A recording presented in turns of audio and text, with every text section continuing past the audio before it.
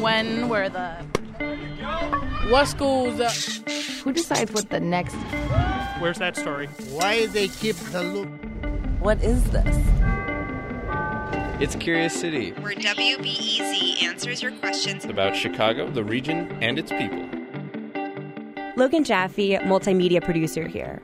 This time on Curious City, Half Day Road. If you don't know it already, it's that long suburban stretch of road that runs from the Skokie River area to the intersection of Buffalo Grove Road. If you're in Chicago's northern suburbs in Lake County, you've probably seen the exit signs on I-94. But why is it called Half Day? It takes half a day to get there. Because taking the whole road takes half a day. Because you need half a day to get from the city to the road. I don't know. I have no clue. Anita Silvert, who grew up in Skokie, asked us a question with this suburban myth baked right in. Here it is. What is Half Day Road in the northern suburbs a half day from? Who made the trip, and in what kind of vehicle? Well, reporter Laura Pavin found an answer to Anita's question. Google it. You are wrong if you ever assumed that this road was named for the amount of time it takes to get from somewhere to somewhere. But the question left the door wide open for Laura to look into why there's a myth behind the name Half Day Road. It is an easy mistake to make. The nature of this road, you think time, and in traveling it today, can be painful.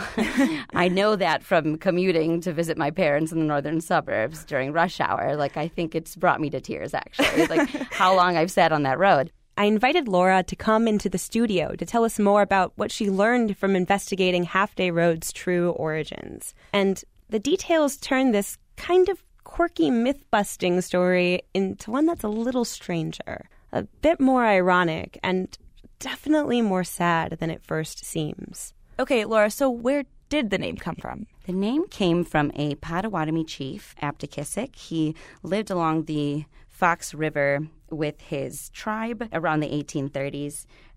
His name roughly translated to center of the sky, or half day, or he who could do a whole day's work in half a day.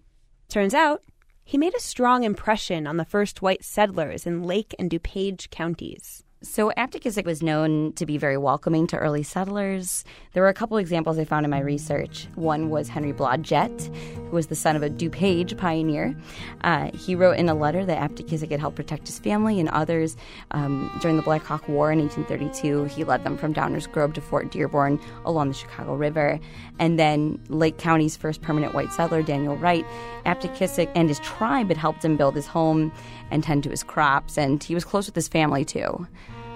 He was very much a presence in early settlers' lives. Remember when I said the story gets sad? The Potawatomi signed the Treaty of 1833. That gave all land west of Lake Michigan and up to Lake Winnebago in Wisconsin to the U.S. government, meaning the Potawatomi were then forcibly removed west of the Mississippi River. Except the treaty was only signed by a handful of Potawatomi, acting against the will of the majority of the tribe, Aptakisik included. And when Aptakisik and thousands of other Potawatomi were marched out from their land, those white settlers who he had helped build homes for and grow food for, whose lives he literally saved, either they could not or they would not help him stay. But some had misgivings. Henry Blodgett, the son of the DuPage pioneer, he wrote an account saying that he remembers a very tearful exchange when Aptakisik and his tribe had to move west to the Mississippi. So there's definitely a sense of that they're very close with him. Close enough that some settlers named their new Potawatomi-free town after him. Ironic, considering Aptakisik himself was further away than ever. So there was a town before there was a road. And there was actually a half-day inn that was built kind of shortly after the establishment of the town. And so it took people a long time to get there. So they started thinking, oh, that makes sense. How quickly we forget. But Laura and I wondered how common it was to forget the origins of a name in the matter of only a few generations. So we called Edward Callery, who wrote the book on Illinois place names, aptly titled Place Names of Illinois. Callery is Curious City's go-to expert when it comes to these kinds of things. Hi, Logan. Hi, you can hear us. That's great. And Hey. Laura's here too. Hi, Ed. Hey, Laura, what's up? Yeah, so how the name Half Day got mistaken so quickly for the name of this Indian chief to the amount of time it took to travel from point A to point B. Right. Why aren't we more curious about that?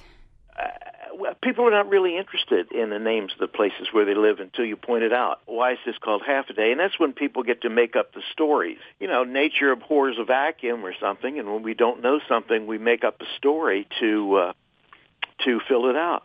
Callery's big into this idea that often people will make up stories behind place names and settle with only knowing a fraction of the history.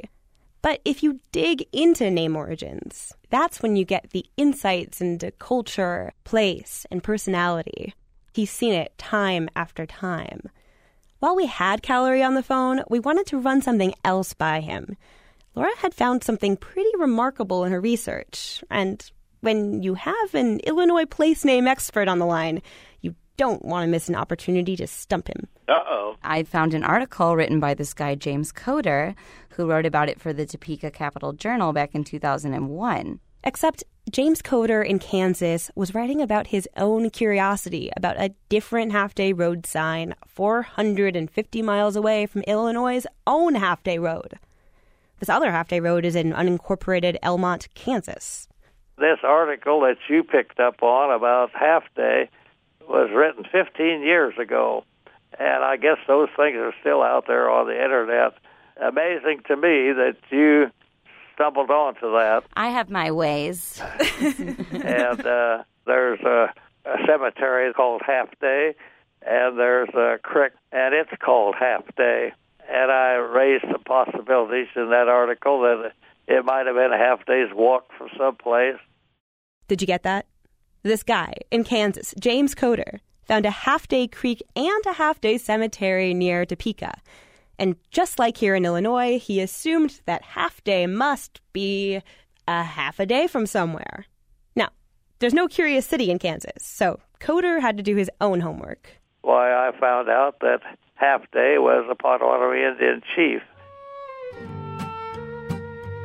The common idea is that Chief Half Day and his wife and daughter walked up the Half Day Creek from their residence and that they hunted along there, and so consequently someone started calling it Half Day, and it apparently stuck. Half Day, that's very interesting. I know, right? What do you make of that? It was quite common when many eastern tribes were physically moved from Illinois to Kansas and to Oklahoma. They were given reservations there when their land was sort of taken from them. And many of the tribes, once they set up villages and all, renamed them for places and people that they had left east of the Mississippi. And that's probably what happened to Half Day. Well, actually, we found out that Aptekissic himself moved to Kansas. Oh, okay. That's what Coder told us, at least. I've been to his grave. He and his wife are both buried along Half Day Creek, and it's just in a field now. It's not marked. I was not aware of that, and I appreciate that information. Yeah. Yeah, so I'd be interested in reading his article. So it just seems odd to me that it would happen in Illinois that a town would name themselves after a departing Potawatomi chief, and then it happened again in Kansas. What do you make of that? He was obviously known to European settlers in Illinois, and he may have been known to European settlers in Kansas as well. He was a local. So people and settlers wanted to, give some kind of recognition to the fact that he was a local leader. So he's basically a local twice. Yeah.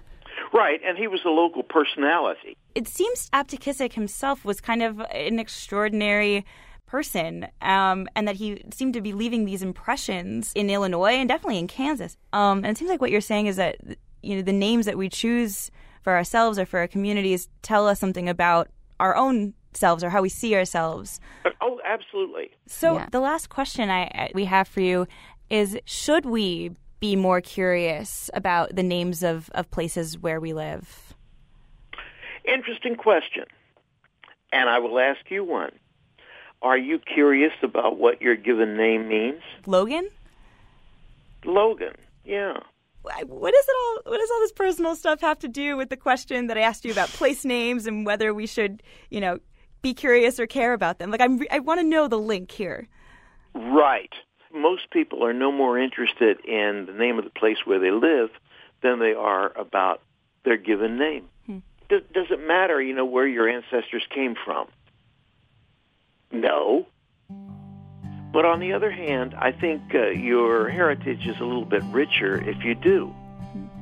It adds a great deal of insight into who you are and where you came from. Does that make some sense? Does it make sense? If it does, here's something to consider. Sometimes place names can disappear entirely. For example, the town of Half Day, Illinois, the place named for Chief Aptekissick. It doesn't exist anymore.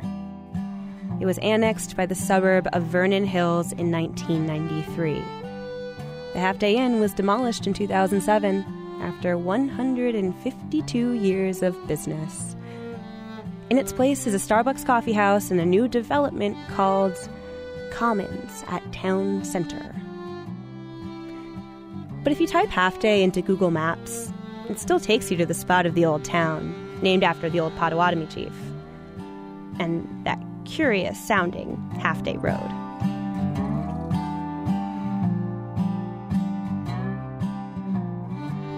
Thanks to Laura Pavin for reporting this week. I'm Logan Jaffe. If you want to read Coder's article or learn more about Chief Aptekissick, go to wbez.org/Curious City. Support for Curious City comes from the Doris and Howard Conant Fund for Journalism.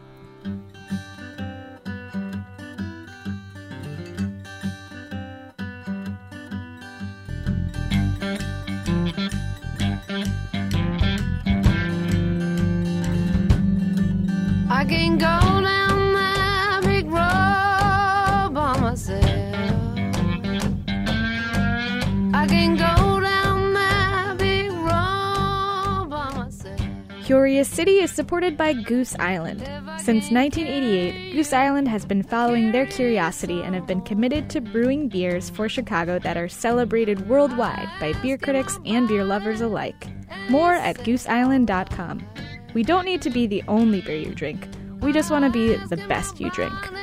And he said, all right.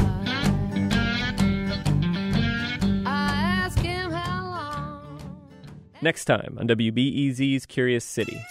Until recently, 2 generations of Chicago school kids took a day off in honor of Revolutionary War hero Kazimierz Pulaski. Pulaski is revered by Poles and Polish Americans. But why? This was a dashing young officer who he's good-looking, he has a mustache, flash of the saber, the charge of the light brigade kind of thing. The origins of Kazimierz Pulaski Day. That's next time on WBEZ's Curious City.